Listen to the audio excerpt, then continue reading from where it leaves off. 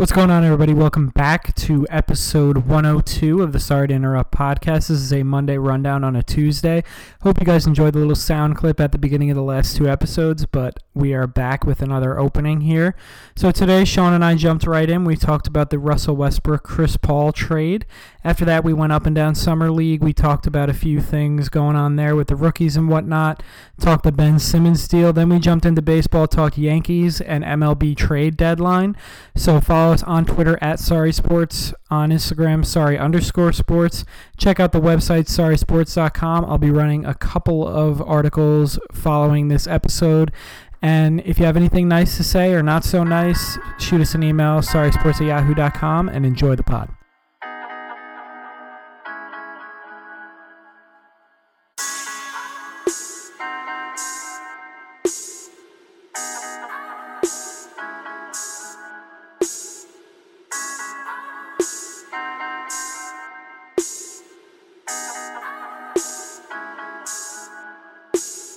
All right, ladies and gentlemen, welcome back. It's Sorry to Interrupt. Here for another, I guess it's a Tuesday rundown. This is the second week in a row. And more crazy NBA shit. This league really just never stops. Tom, what's up, buddy? What's going on, man? Good evening. Happy Tuesday, everybody. Yeah, the NBA is crazy. It's taken over football as the year-round sport because we don't hear much about football. Couple trade rumblings here and there, which we don't even really have to talk about. You know, Melvin Gordon's going to get his deal as well as Ezekiel Elliott. So, yeah, you believe so, right? I mean, I'd be crazy if they did. I mean, the running back in the NFL is such an overvalued position. If I were the Chargers, more than the Cowboys, if I were the Chargers, I would probably think about not doing it, but they're gonna. So who cares? What are we? Well, you about? think so? I mean, we kept saying last year that Pittsburgh was going to do it for Bell, and that never happened. Pittsburgh also is in a different situation, though. They have Connor. Yeah, but again, you can find running backs coming a dime a dozen. Exactly. So that's why they look at it and say, well, maybe it won't get done. But either way, right. And to your point, I mean, that guy Jackson came in the last couple of weeks and in the playoffs, and he lit it up. Well, and it's not like James Conner too was a first round draft pick that they had waiting in the wings. They converted him into a pretty nice back. We see that all up and down the line. Yeah, I'm with you. I expect that deal to get done. For Elliott, I think he's much more valuable to the Cowboys even than Dak is, just the way that team's constructed. Yeah, and I just think he's better overall, a much better player than Melvin Gordon, who is probably a top five running back in his own respect, but I think Ezekiel is the second best running back in the league behind my guy Shake. Your boy Shake. You're the only one that still calls him that, by the way. It'll stick. I'm looking forward to it. But anyway, let's get back into the NBA. So, last Thursday, 5 days ago, Russell Westbrook gets traded to the Houston Rockets. I don't think we named this team as one of our possible trades, but we actually kind of brushed it off because they had been kind of superficially mentioned, but we were like, I can't see that working out. How are they going to accommodate both of those guys? We thought Miami was the destination, and it seemed like it was too perfect not to happen. But not only did the Thunder the Rockets acquire Russell Westbrook, which has its own significance, but they were able to offload Chris Paul, that failed experiment, to Oklahoma City. And from Oklahoma City's standpoint, I don't totally get it. Yes, they got the 2 first-rounders and the pick swaps, but they now had to accumulate a probably even worse contract to trade, a harder contract to trade. I think here's how they're thinking. Chris Paul is less money and one less year, and I think a year from now, it's easier to trade Chris Paul than it is Russ Westbrook. Maybe his value has dipped unbelievably in the last couple of years. Absolutely, but if you're asking for nothing back for Chris Paul, you might be able to get off of him. There's a few teams out there that are point guard desperate that if you give him away for a bag of balls, literally just to get him off. You might have to attach one of those draft picks or two that they acquired in the Clipper trade and the Heat trade to make that happen. And honestly, I think the Rockets trade, you mean. And That's what I mean, yeah. I think they're probably willing to do that as they've accumulated 6 picks from the Clippers and now 2 pick swaps and 2 more first-rounders for the Rockets. So I guess the first-round value has completely gone out the window for these NBA GMs when it comes to trading for superstar-like players because you saw the Brooklyn deal kind of made everybody, sorry to bring it back up, but it happened. I don't really care, especially now you're riding on your high. had guys hold on to those first rounders a little bit more, but again, I think they're leaning more back into trading first rounders for these big time guys just because the proven product or the what if and these drafts, aside from the 2022 draft, which is going to be the illustrious double draft where the best high school players and the best one and done college players will be in the same draft. So it's basically like you're getting double the talent. Aside from that, I mean, I guess they really don't value these draft picks as much because you never know. No, and also what it's shown is that these teams, to acquire superstars and also who are in win now mode, whether it be to clear cap space or to bring in one of these superstars, they're willing to do it all at one cost, whatever cost necessary, right? Because these GMs have to look at it and say, listen, if this doesn't work out, whether it's the Clippers bringing in Paul George and Kawhi, or they're now getting fired anyway, they're going to be gone. So who cares? Daryl Morey. Not making those. This is Daryl Morey's kind of last ditch effort to make that team a championship team because they've come up short and they're starting to, how much longer can you ride Harden out like this? But let's talk about this from the Rockets standpoint first, and then we'll go into the other layers. Obviously, Chris Paul didn't work there. You and I are both have said kind of an unpopular decision over the years, but is becoming a little bit more understood that Chris Paul is an incredibly overvalued and overrated player. I know his skills have diminished, and that's what happens to undersized, older point guards who have a lot of miles on them. But I never thought he was nearly as good as people thought. They'd call him the point god and whatnot. The guy's never won any big games. He's alienated a lot of players. We talk about Kyrie Irving and how he's blown up a couple of teams. Just a great stats guy, bottom line. Yeah, Chris Paul has done that everywhere he's been on underachieving teams. Only made the Western Conference Finals once in his entire career. Has been in the Western Conference on some pretty damn good teams. But they had to blow that experiment up, so they ship him out. And we kind of talked about this last week when we speculated about an inevitable Westbrook trade.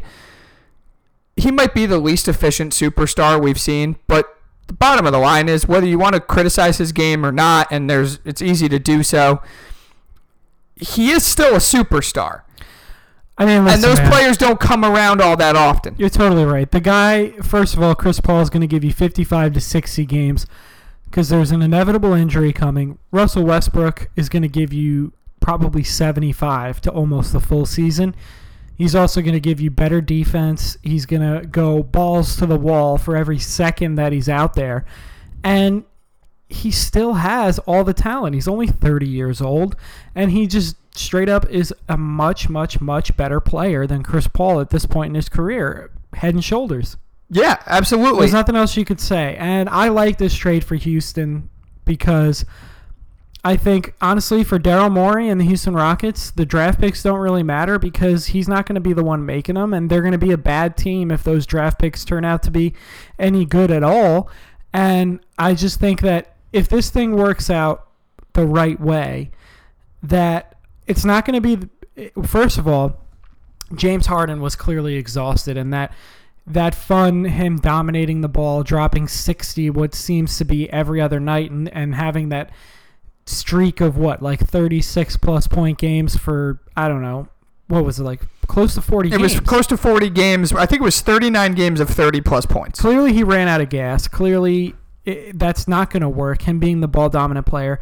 And I think an interesting thing is that, I mean, James Harden is an incredible 3-point shooter, and if Westbrook can spread the floor and actually have good shooters like a PJ Tucker or an Eric Gordon, it's going to be really interesting because could you imagine him penetrating to the basket, drawing defenders, and then him kicking it out to James Harden with 10 seconds left on the shot clock?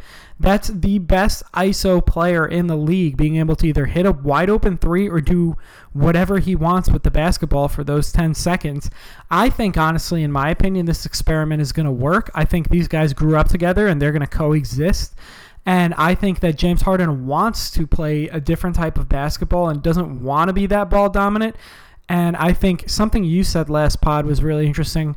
Russ doesn't own Houston, the team, the city, like he did Oklahoma City as the guy that stayed. So I think they're going to figure out a way to coexist.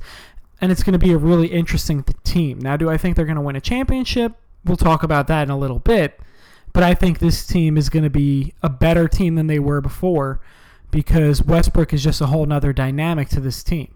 Now, I know the people that argue and the naysayers are going to say these are the two most ball-dominant players in the history of the league. They've had the ball in their hands, literally, if you look it up, more than any other two players ever. More than Kobe, more than Jordan, more than LeBron, right? But I think that Westbrook adds that extra edge of a guy that you just don't know what the fuck he's going to do. He might blow by you and dunk on you, or he might, I don't know, maybe hit an open shot, or probably not. He's not the best shooter in the world.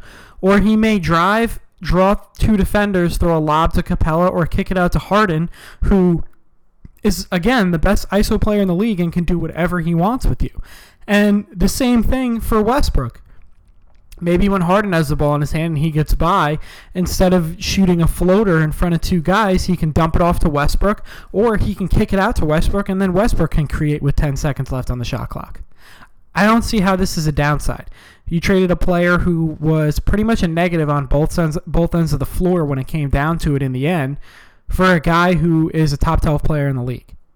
Yeah, I don't think anybody would look at it and say that they got worse. I think the major question is, did they get better? And they got better. There's a couple of ways to look at it, and it's all predicated on what just happened in the last couple of weeks across the league, right? So if it wasn't, a lot of people believe, and take with it what you want, but a couple of years ago, before Chris Paul got hurt, Houston looked like they were ready to take down the Durant, Curry, Thompson Warriors, and it just didn't happen.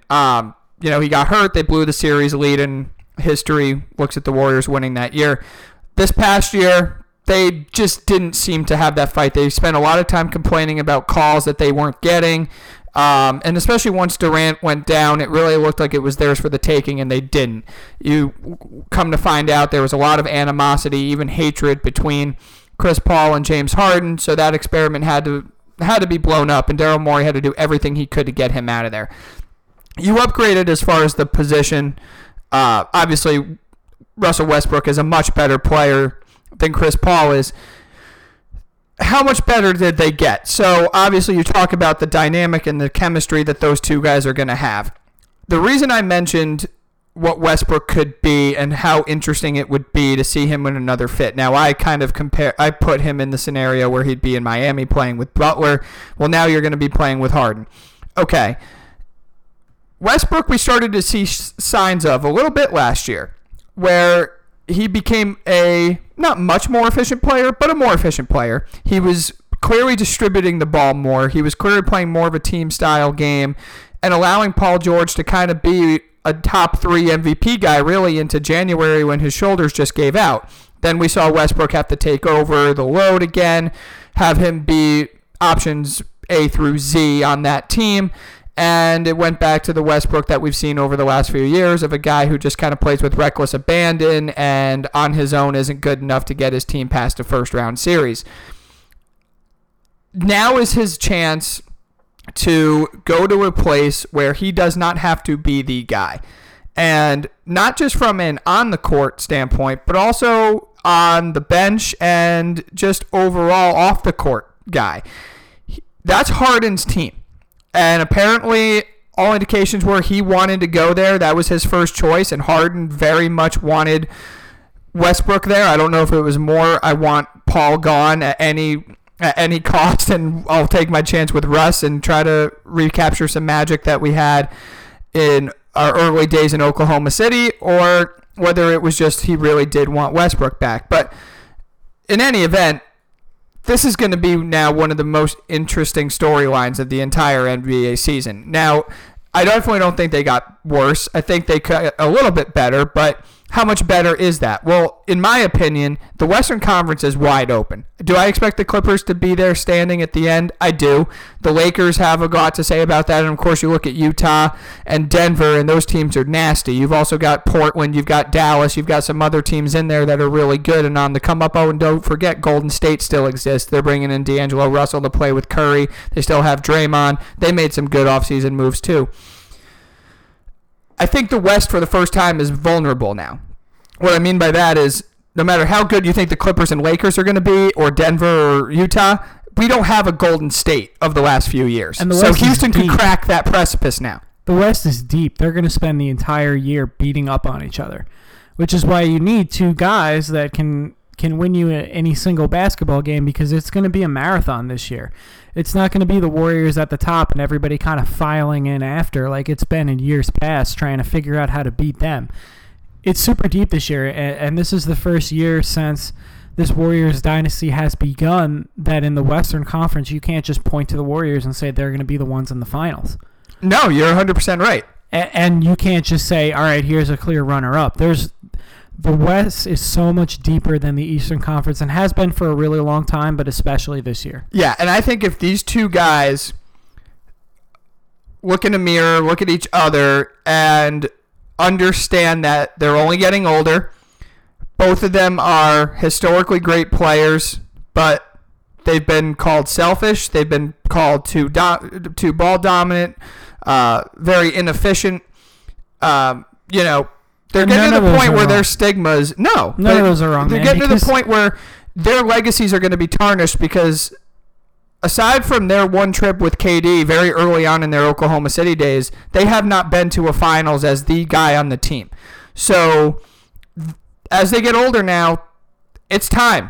And they've got to look and say, okay, we got to sacrifice our stats. We've got to sacrifice our own individual notoriety and understand that this is actually a chance now to break past the West, get a 1 seed. Maybe the Game 7's in Houston if Kawhi and Paul George take some time off, or LeBron and AD take some time off, or they can get past Utah and Denver. That's huge. This is their chance now. They've got to know that and capture it. And that's why, and this can honestly only go two ways. Mediocrity is not going to be what's going to happen. It's either going to be a complete disaster, or I think they're going to be really good. I don't know if they're finals worthy again, but I think that, listen, him and Westbrook grew up together. I think they're both at the point in their career where they want to win above all else. They've both got all the individual awards they need. They've got their gold medal for the Olympics. They've got their MVP trophies. They've got their first team All-NBAs. They want to win, and it's not like this is a one-year deal for Westbrook or Harden where they can just be like, all right, like I'm fucking done with this. I'm out of here. In a year, I'm going to, you name the team. They're both there for the next 4 years. So, and both of those players are pretty, I mean, you could trade Harden, but Daryl Morey's not going to do that, and you're not going to get equal value back from him.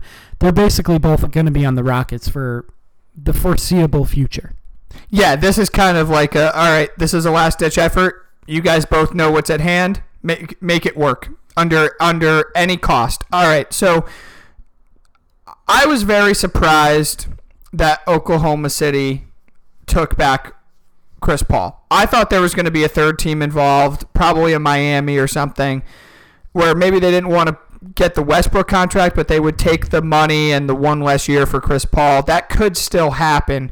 I just think that I think that Miami wasn't as interested and there wasn't that many bidders, and they just took the best offer they could get. I think 2 draft picks, they probably looked at it as we got one less year. Paul, it's less money. Maybe we can figure out a way to finesse and trade him to a team that's desperate for a veteran point guard. And I think Miami probably threw an extremely low ball offer at them, and they said no. Well, I guess aside from that, what else could there be? Do you see any way in which Chris Paul plays the entire year in Oklahoma City? Maybe as a mentor, I guess, to Shai Gilgeous? I do. I think me and you and the rest of the sports world were pretty locked in when we said that I don't think Russell Westbrook plays another game for the Thunder. I think there's a lot better of a chance that Chris Paul plays more of a... I think there's a better bet that Chris Paul plays on the Thunder this year. A much better bet. Yeah, I think, too, is because now they can look at a couple of things. Obviously, come trade deadline, maybe an injury comes about, or even before the trade deadline, and a team looks at their situation and says, oh, shit, we've got to go get our guy, and we'll take a risk on Chris Paul. And, you can even go into next summer, too. Teams emerge, obviously, and see what's going to happen. I just think it all depends on if Chris Paul plays nice and how well he plays. But the thing is here is, I think Chris Paul's actually going to have a lot better of a season than you and I expect, or that at least I'm sure statistically he'll be good. Because one, if he wants to get the fuck out of there, one, he's obviously got to play well. He's going to have a massive chip on his shoulder, and he has no leverage. Clearly, there wasn't too much of a trade market out there, and nobody wanted to trade for him. So if he wants to go anywhere else, he's going to have to play well. I think there's, 2 suitors in the league right now for him. I would say Minnesota, and I would say Miami. I think you could put Detroit there, too. I think so as well, but the packages we were talking about for Westbrook are way, way, way over the amount that they would give up for a Chris Paul. I think a Chris Paul would probably be like an expiring Jeff Teague and maybe a small asset. What a fall from grace, huh? It's tough, man. It's tough, and I don't even think it's the talent of the player. I just think it's the amount of money and the amount of years attached to him. Well, I think the talent hurts too. He's clearly lost a lot. Well, it's the talent. I think there's a lot of teams that would like to have a Chris Paul on their team. It's just the fact that the money doesn't match the player. Well, absolutely, and I mean, seldom does it actually do that unless you're talking about the top of the line guys. But I think a couple of things. If he can't coexist with James Harden, he didn't coexist with Blake Griffin. He didn't do well when he was with New Orleans at the time. He forced his way out. Yeah, and so now he's got a little bit of a black mark on his resume. In addition, he's got diminishing skill set. He'll put up his points. He'll put up his assists. I'm not worried about that. But clearly defensively, he's lost even more than he already didn't have. He's not going to score prolifically. Give him a little credit. Back in the day, he was an All-NBA first-team defensive player. Yeah, back in his day, 12 years ago. Hasn't been in quite some time. No, you're right. So when you look at the money, you look at just the totality of his situation. When you look at Chris Paul, you don't look at the same kind of guy that's going to come in and be a franchise-changing player. He's going to be a guy that you might want to add to a young team or a team that might just need a shake-up at the point guard position. That's why I think out of all these teams, I think Detroit could be the most interesting, and here's why. Detroit is a team that made the 8 seed last year. They've already gone all in with Blake Griffin and Andre Drummond. They have a couple of nice pieces. They brought in a Derrick Rose, who had a little resurgence there in Minnesota last year on a 2-year deal, but I certainly don't think that you look at Derrick Rose and say, oh, we've got our point guard, we're not eligible. I know it didn't work with Blake Griffin the first time in LA, but now they're both in a different situation, and the Eastern Conference, we're going to talk about wide open. That Eastern Conference is wide open. I think you've got Toronto taking a step down. I don't think that trade would ever happen, just because I think Chris Paul and Blake Griffin legitimately hate each other. I think it'd be hilarious. If you're the GM of Detroit, I think you take a look at it. Oh, you take a look at it for sure, but I think Blake Griffin literally kicks down the door and says, "Get the fuck out of here." Too bad. He's on a deal. That's not how he's it not works, going to go anywhere. That's not how it works in the NBA, though. If you were running a team, maybe, or if I was running a team, maybe, but that's not how it works. They pander to their superstars. I think that you have a much better chance of seeing him in Minnesota.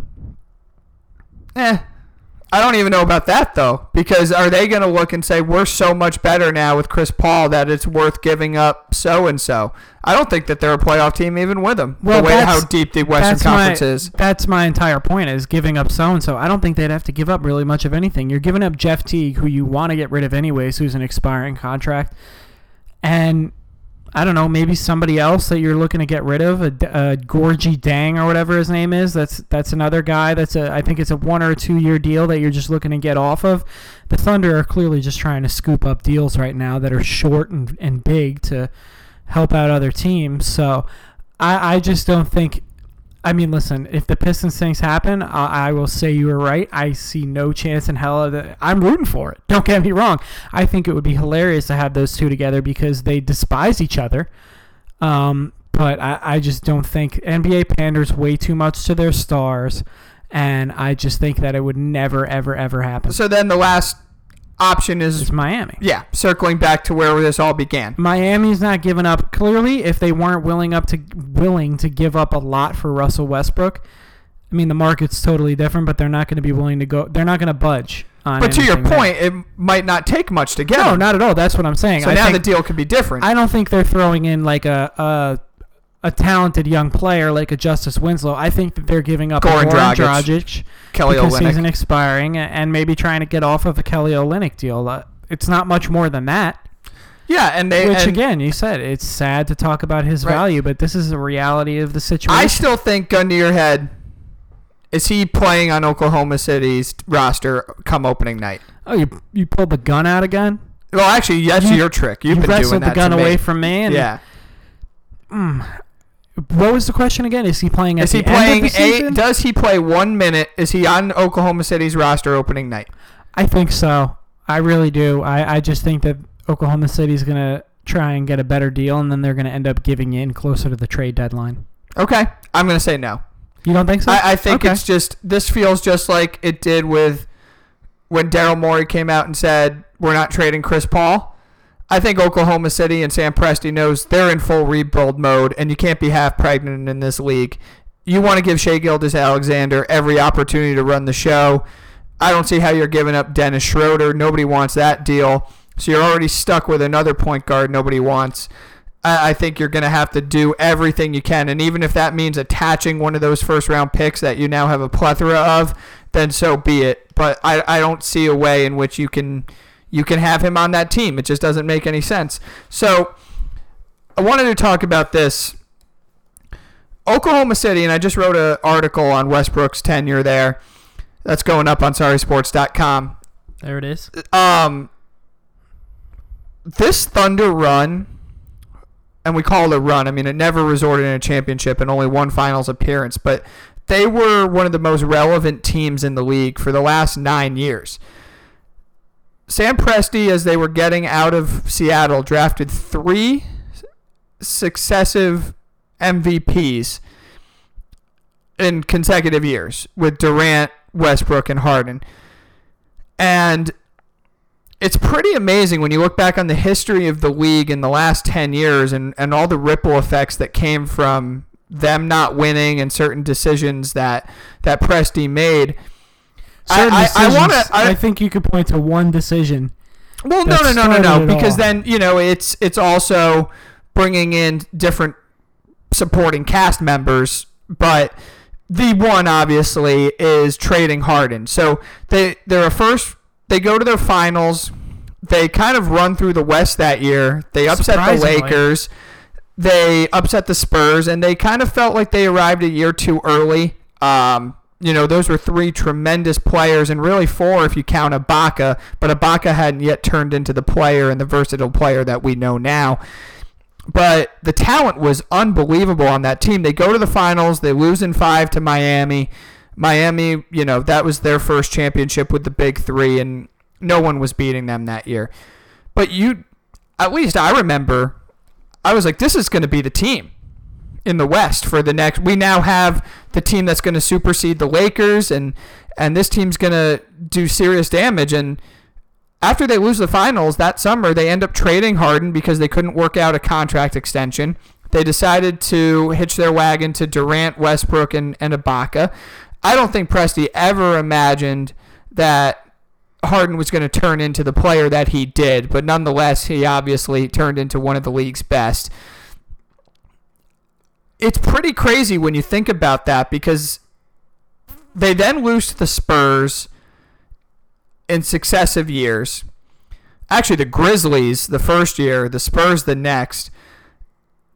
And then you have that 2016 team that just seemed so poised to get it done. Durant, Westbrook. It was Durant's MVP year.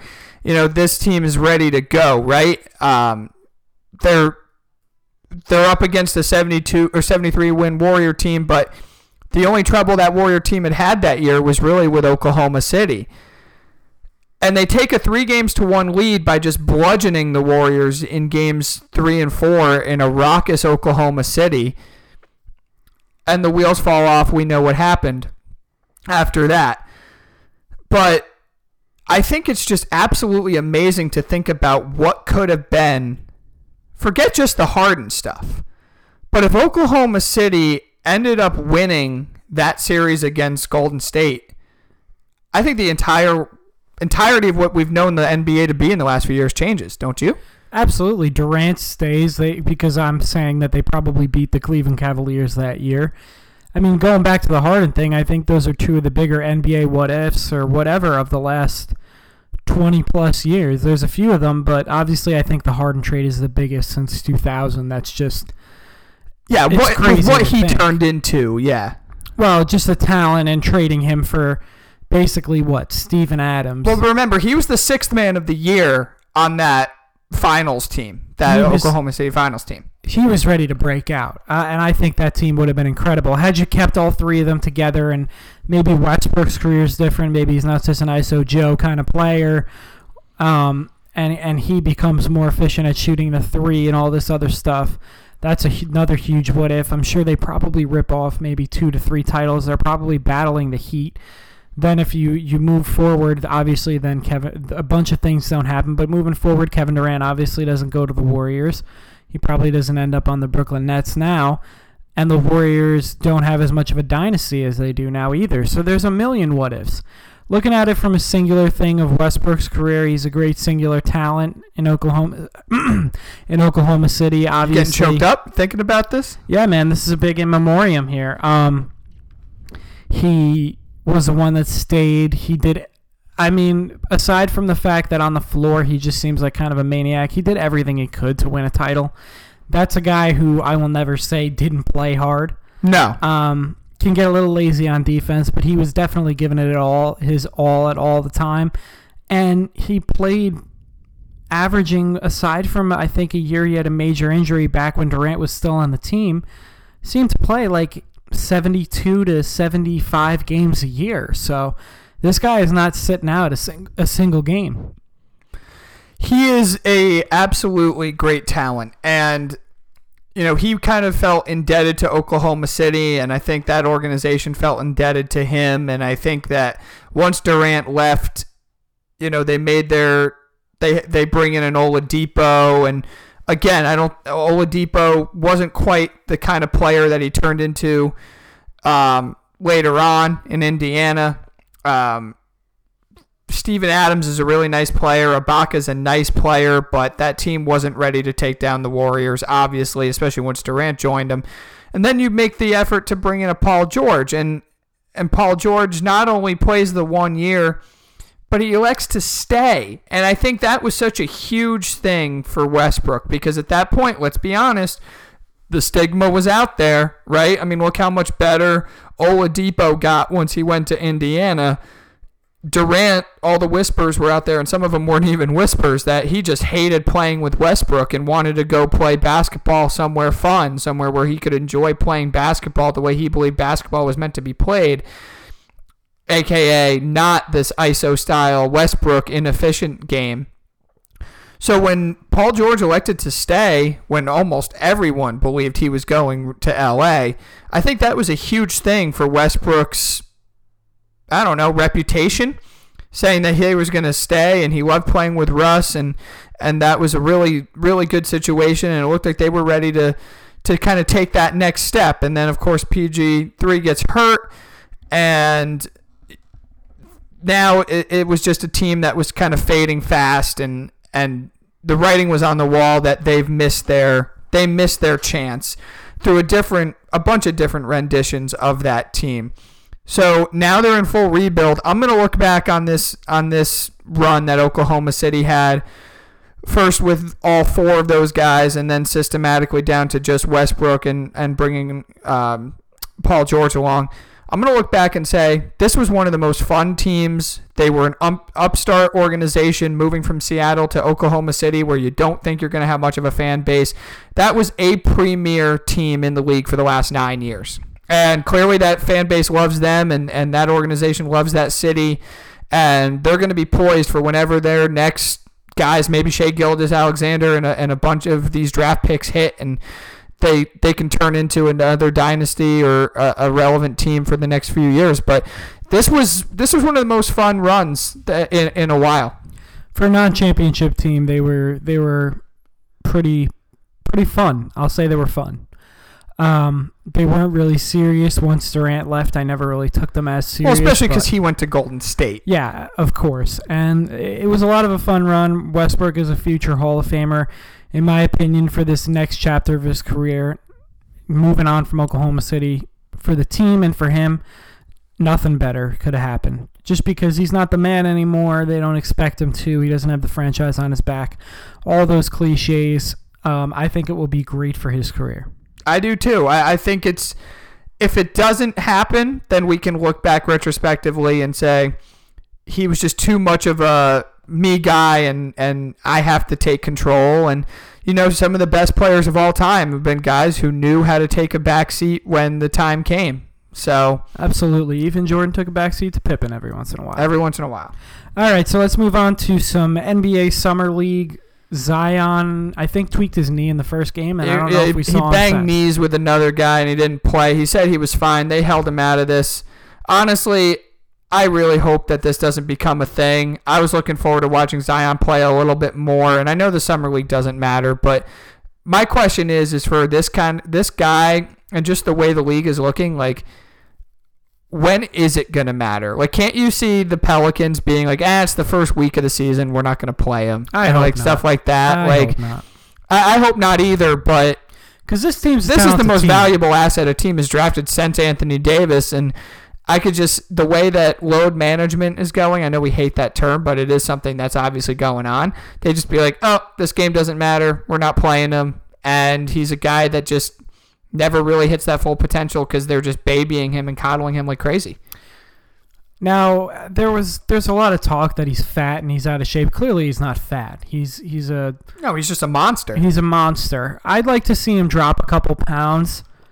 Just get a little more shredded. You're not playing middle linebacker here. Just cut down a little bit. It's a heavy running sport, except for soccer. Obviously, I think it involves the most running. I'd just like to see him get a little bit more in game shape. I think he should work on that and work on his jump shot. And I think he's going to have a great career. I really don't take too much into Summer League. LeBron played very sparingly back in Boston in his Summer League back in, I think it was 2003, 2004. Yeah. So I don't really take too much stock in that.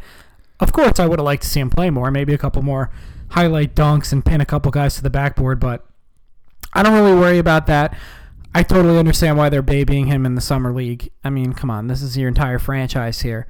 What'd you think of your boy RJ Barrett's performance? Had a couple rough games and then turned it on in the next few. Up and down, but the kid's 18, 19 years old. You expect that. The guys who play really well in Summer League are usually the vets. When I say vets, I mean the older college guys. The guys who are coming off after their sophomore year, junior year. Those guys, because their fundamentals are better, they're just smarter players and they're grown men. They're the ones who always shine in the Summer League. Okay. Pretty much it. I was happy with it. I liked watching him shoot. He hit like 8 threes in a game or something like that. Really fun to watch. Kevin Knox is doing a little bit better of a job playmaking. I was happy to see that. Trier's still scoring the ball like I like to see.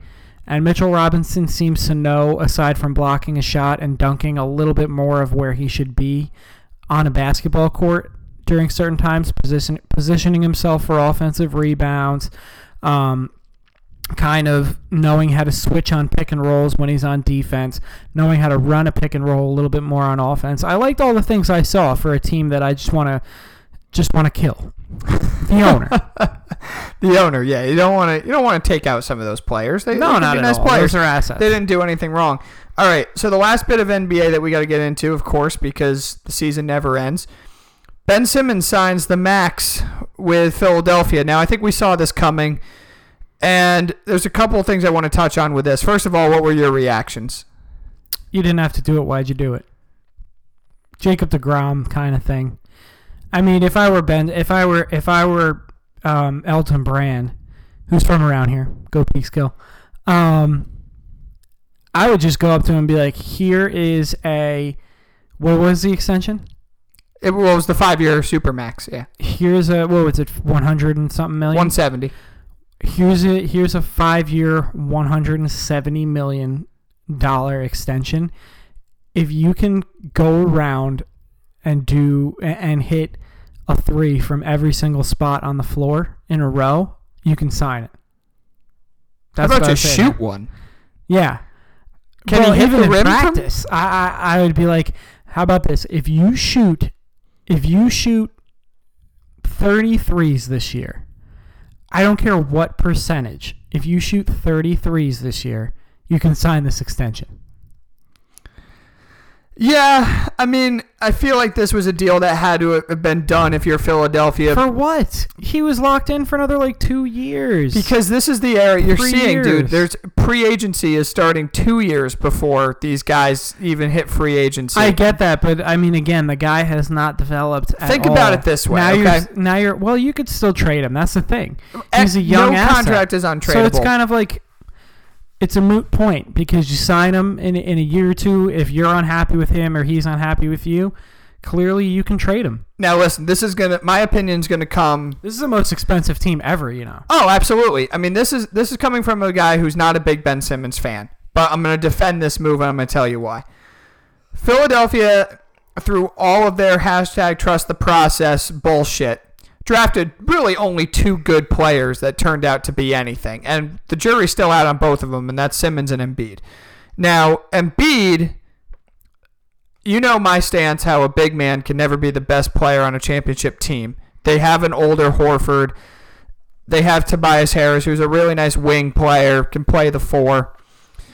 But Embiid, there's a lot of questions about him, man. I mean, basically that entire first series against the Nets. None about talent, though, man. None about talent. It's just all about but that's what I'm saying. Well, I mean, his kind of game, again, is an antiquated style as far as being the premier player on a team.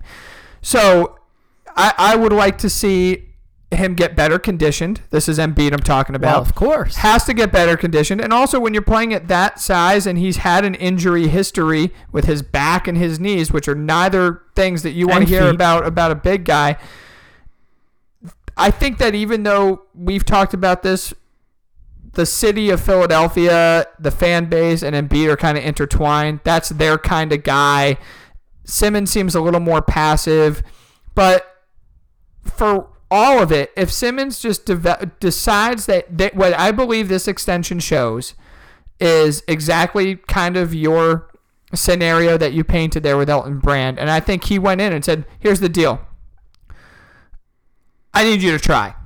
Need you to care. Need you to try to shoot threes, and we're going to and even just become a little bit of a better shooter, become somewhat of a threat. Do what Giannis did. Giannis had a completely non-existent jump shot for the first couple years of his career and really didn't even try. And as explosive and dynamic athletically as he was, you could play him outside the free throw line and he was not even remotely a threat. But that guy's work ethic got him to where he is. Is he a great shooter? No, but at least you have to consider him as somewhat of an option as a shot. I think that's all Philadelphia is asking for Simmons to do. And I think that this deal was done with the mindset of, okay, you've really only played a couple full years in this league. We're banking on the fact that this is something you're going to try to get better at and master and add to your game. A point guard, no matter how oddly skilled he is still a position that you prioritize over center.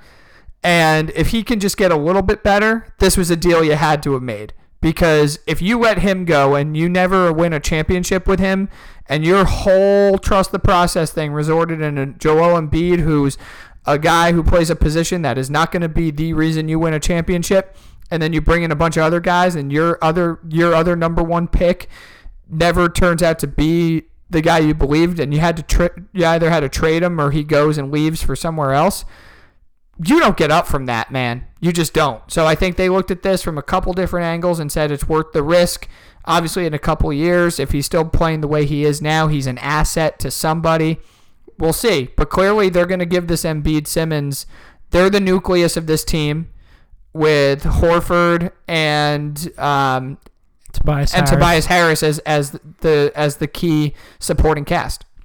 Yeah, I agree with you. Now with the new NBA, I think it's not a deal you had to do, of course, but why not? You can trade him in a few years if you have to. All right, so let's move on to some Major League Baseball. So the Yankees are they're playing pretty well. Yeah, out of the break so far, they're 2-2. They're playing right now against Tampa. They're down 3-2 in the 8th. Last night lost a really tough one. Travis d'Arnaud turned into Lou Gehrig. Cool story for him. I mean, he was a Mets cast-off who a lot of players are, and it seems like he's found a home in Tampa. I mean, we kind of talked last week, right, about how, like, stylistically teams are different. I mean, the Mets who do everything wrong and the Rays who do everything right. It was no accident that a guy whose career seemed to be over goes over there and plays well. Nice story for him. Tough loss for the Yanks. Those games are going to happen, as devastating as it was at the time. Their starting pitching actually out of the break has been pretty good, but they need another starter. We saw Marcus Stroman pitch against them on Sunday. He looked really freaking good. Gave up a 2-run single to Urshela. Another run mixed in there on a wild pitch, but his stuff was really, really good. And, that Blue Jay team, I'm sure, is going to trade him because there's a lot of other teams right now. We're speculating about all these pitchers. If you look at the standings, man, a lot of these teams are not out of it. And without that August 31st now non-waiver deadline, or waiver deadline rather, you're not going to have the luxury of having more time to decide on the fate of your team. You're going to have to do it quick, fast, and in a hurry, meaning the next 15 days. So if some of those teams decide to hold on to their assets, a Trevor Bauer, a Madison Bumgarner even, a Zach Wheeler, a Noah Syndergaard if you're the Mets, okay, so now Marcus Stroman becomes the guy. And teams are going to be a hefty price. Vying for his services. And of course, Toronto holds the bargaining chips there as far as how much they want to give up and how much they need in return. I look up and down this Yankee team. Some of the guys aren't hitting. They're in slumps. Voit looks bad. Sanchez looks bad. Encarnacion's turning it on right now. Judge doesn't look too great. Obviously, this is a team no matter how great teams are. We saw it with Boston last year, even go through a couple rough patches. They won 108 games. I'm not worried about this team. I do think another starter has to come. I want to just see who's it going to be. I'm not worried about this team except for the starting staff. That's it. Are you worried more about health concerns or just being able to perform all the way through, or kind of both? Health. A little bit of performance, but it's much more focused on health. Paxton's had issues throughout his entire career, not just in the recency with the Yankees, but even on Seattle. He was always on and off the IL. CC, obviously, you can't really rely on him. You don't know if he's going to be able to hold up. Tanaka, has he had his annual DL stint yet or no? No. IL? Okay, so we know that's coming. You got to pencil that in. I'm throwing away Severino for this year. In my mind, he's already not pitching this year. Whatever the Yankees can drag out of him, even if he's coming out of the bullpen in kind of a Carlos Martinez last year situation for the Cardinals, whatever it is a bonus, because in my opinion, he's done for the year. And then Happ is just steady Eddie. That's pretty much all I can rely on from a health perspective. Yeah, I mean, and Herman's back and he's pitching, very, very well. And I don't think that they're as worried about the injury limit or the innings limit rather now, because he's spent a month on the DL. So or the IL now. So I'm very interested to see. I mean, they've pitched well out of the gate. I mean, they've pitched well against a Toronto team that doesn't hit all that much. They've pitched well against a Tampa team that is much more known for their pitching as opposed to just bludgeoning teams offensively. We're going to find out in the next couple weeks as they're about to host Colorado, who crushes the ball. They're about to go to Minnesota and Boston, two teams that can hit like crazy. So we'll see, man. That's all before the deadline comes in. So we're going to see what these guys do. I'd like to see them get a Stroman and then maybe a Lance Lynn type of Lance Lynn ain't coming. Not Lance Lynn, but a similar kind of guy to that? Yeah. I don't want to see them push all their chips to the middle of the table. Maybe like a Tanner Roark from Cincinnati. Yeah, nobody like a Mike Minor is going to cost you a lot. Well, because Texas is very much in the race now for the wild card. They're not going to give up anybody. Yeah, I would like somebody of, I don't want to say a lesser elk and disrespect people out there, but I would like somebody that can eat up innings, like a Lance Lynn of last year. I don't know who that is this year. You said a Tanner Roark. But yeah, we just saw range. Boston. We saw Boston acquire Andrew Cashner. Doesn't scare me. We saw Oakland acquire Homer Bailey. That was interesting. But those are the kind of guys you're talking about that are available. They're fifth starters ish. Like I always look at it from the perspective of this: when you're a team that has starting pitchers who are healthy. It's really about, are you making an upgrade? Now, is a Stroman an upgrade over some of the options right now, or even to make sure they get a 6-man rotation? Absolutely. Obviously, so probably is Bumgarner. Obviously, if you're looking at the Mets pitchers, all up and down the line, Robbie Ray, Zach Greinke.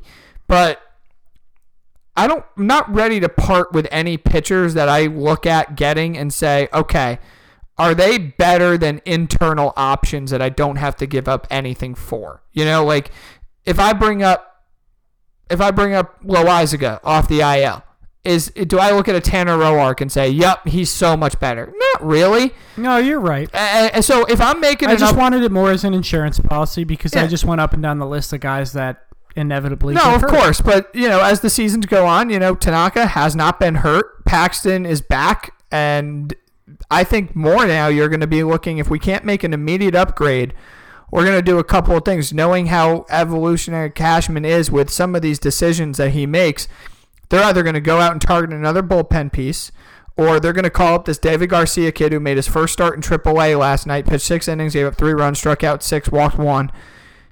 They're going to call him up and just add more logs onto the fire as far as that bullpen is concerned. Severino comes back, give us 3 innings. Herman, you're going to pitch out of the pen. Every starter from here on out, give us 4 to 5 innings. That's all we need from you, because every night we have 4 guys who are ready to go. And that could just be the way they look at it, because as much as I think they'd love to go get a legitimate starter, and all this could change. I mean, we could get off the air tonight and now in trade deadline season, something could happen. But just knowing this regime, they are not going to force something that isn't there. And if a team is not going to give up the kind of pitcher that they believe is a difference maker, I think Cashman's going to find a lot of other ways to improve this pitching staff. And I think that's going to be the way that they go. We've seen a lot of different... I mean, look at what Boston's going to do. They bring in a Cashner because he's better than like a Hector Velasquez or Brian Johnson. Is he a great pitcher? No, but he's a guy that stabilizes your rotation. And the reason he's able to come in is because they're moving last year's top trade ace, Nathan Eovaldi, to their closer role, because they don't want to force him onto too many innings after what they asked from him last year and after the injuries he's had this year. And they don't really have a closer, and they're going to throw him out there. I can't tell you that I hate it. No, but that's the way that they're looking at. They say there is no starter that we can go acquire who we have the pieces to get that's going to make a huge difference. We don't want to put all this strain on Eovaldi because we could lose him for the rest of the season. So we're going to ask him to be our closer, and we'll go get an Andrew Cashner. And that's a pretty new way of thinking kind of move, and that could help them. I mean, we saw what they did last year. I mean, they had Chris Sale pitching out of the bullpen in certain games and Eovaldi pitching out of the bullpen in certain games. I'm not surprised that teams are now looking to do that. I mean, the Yankees already have a Shane Green who's a multi-inning guy. Herman's going to go to the pen. He's a multi-inning guy. If Severino comes back and he's not ready to go up to 100 pitches, he now becomes a 3 or 4 inning guy. Then you bring in a backup Betances if he actually does come back. I mean, of course, you have Kahnle and Ottavino and Britton and Chapman. That could just be the way they go and say, CC, Tanaka, Happ, Paxton, just give us 4 innings to 5 innings every frickin' start, and we'll figure the rest out from there. When you said Shane Green, did you mean Chad? I said Chad Green, didn't I? No, you said Shane. I said Shane Green. Name. You got a name wrong. Well, maybe he comes into New York. Who knows? Yeah. Nice try, buddy. I meant nice Chad try. Green, absolutely. Yeah. All right, so you like the Homer Bailey deal for the A's. They're very much in it. Yeah, Clearly. Again, I think that's a guy that is going to bring stability to that team. And here the A's go again on the second half, a little bit of a run here, And that's a guy that makes you better. You got to do it. Absolutely. So the last thing we'll talk about is the Angels. They have a little memorial for Tyler Skaggs, and they throw a combined no-hitter. Pretty cool. That was freaking awesome. That was awesome. I watched, that was after the Yankee game, and MLB Tonight was showing that. And, his mom comes out, throws out the first pitch. Everybody on the team's wearing number 45. Of course, Trout hits a home run in his first at-bat because he's the best. And they throw the combined no-hitter. Now, here's something eerie because, of course, this can only happen in baseball. It's odd how this shit comes up. So Skaggs, he was going to be 28 on 7/13. By the time the game was over, it was July 13th. The last time that a combined no-hitter was thrown in the state of California was on 7/13/91 when Tyler Skaggs was born. Wow. Now, that's not even grasping for straws. That's just complete circumstance. And you hear all about this shit in baseball lore and how does stuff like this continue to come up. That's really cool. If that doesn't give you a freaking just a pause to take a look back and reflect on stuff, I don't know what does. Pretty awesome. Yeah, that is some cool stuff. Good job by the Angels. That about wraps it up for us. Yeah. Slow summer, but we may have some sorry shorts coming out soon just to keep you guys interested. It is the dog days officially of summer. It is. The All-Star break has passed. NFL camp start up in about 2 weeks. Yes, I think NBA off season. I could be wrong. I could get right off the air right now, and something crazy could happen. But I think aside from possibly a Chris Paul move happening, I think we're pretty much done. What do you think? Yeah, I think Chris Paul's going to be the last domino that goes. I am looking forward to talking about NFL. Is Giannis happy? Is he okay? Who's that? Is Giannis happy? Does he want to get traded? Maybe Zion gets traded. Well, he said don't call him MVP anymore. He said he really wants to. He doesn't want to make people believe that this is his cap. He said he's about 60% of the player he could be. So. Love it. Oh, I love it too. How could you not love Giannis? He's awesome. A great guy. But I am looking forward to NFL training camp starting up. Football's always exciting. I know. Have you been talking to your boy Mike? College football starts in about a month plus. I know you're geared up for that. Just got to hit up for Mike Phillips. We will be featured guests on his football preview. Kind of fired up about that. Actually, you know what? The last thing I want to ask you: did you watch by any chance the Djokovic-Federer match the other day? No. Oh, dude. Sorry, dude. I'm not a big tennis guy. No, if that's it's on okay. ESPN, I will watch. This is how it is with tennis for me. It's not appointment television. Okay. I don't go out of my way to watch it, but when it's on, I'm locked in. Yeah, so at the final, and that's how I felt, right? It was the finals of Wimbledon, and I saw the score, and I was like, oh my God, we're already in a classic. And I watched the last 45 minutes of that. Tennis is like soccer. They need to figure it out. Soccer, just stop the clock, and tennis, fix the scoring. Well, I mean, they went all the way. They played every set imaginable to a tiebreaker, and Federer actually had it won. He was up 40-love on Djokovic. Djokovic comes all the way back, and I think it was the 9th set. Is it hard? Is it really that hard to just not call it 4-0? Well, I mean, that's what I'm saying. All right. Well, we know what it means. We're dumb Americans. Simplify. And actually, that would be 3-0. But true. But it was awesome. I mean, I think just as sports fans, right? You do get locked in. I mean, neither of us are avid golf fans, but when Tiger's winning on a Sunday and we're watching that. And that's how I felt watching that tennis match the other day. I wasn't keyed into being all right, it's 10 o'clock. I got to watch this shit.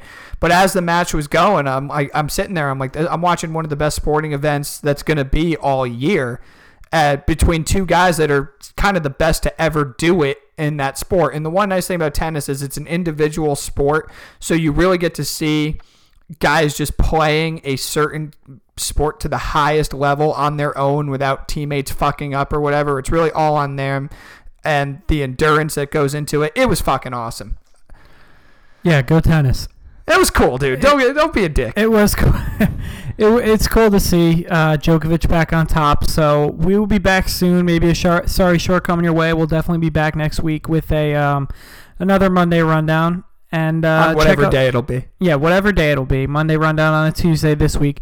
Check out the website, sorrysports.com. I'm running 2 articles within the next few minutes, a Mike Phillips and a Sean Rowe. That's right.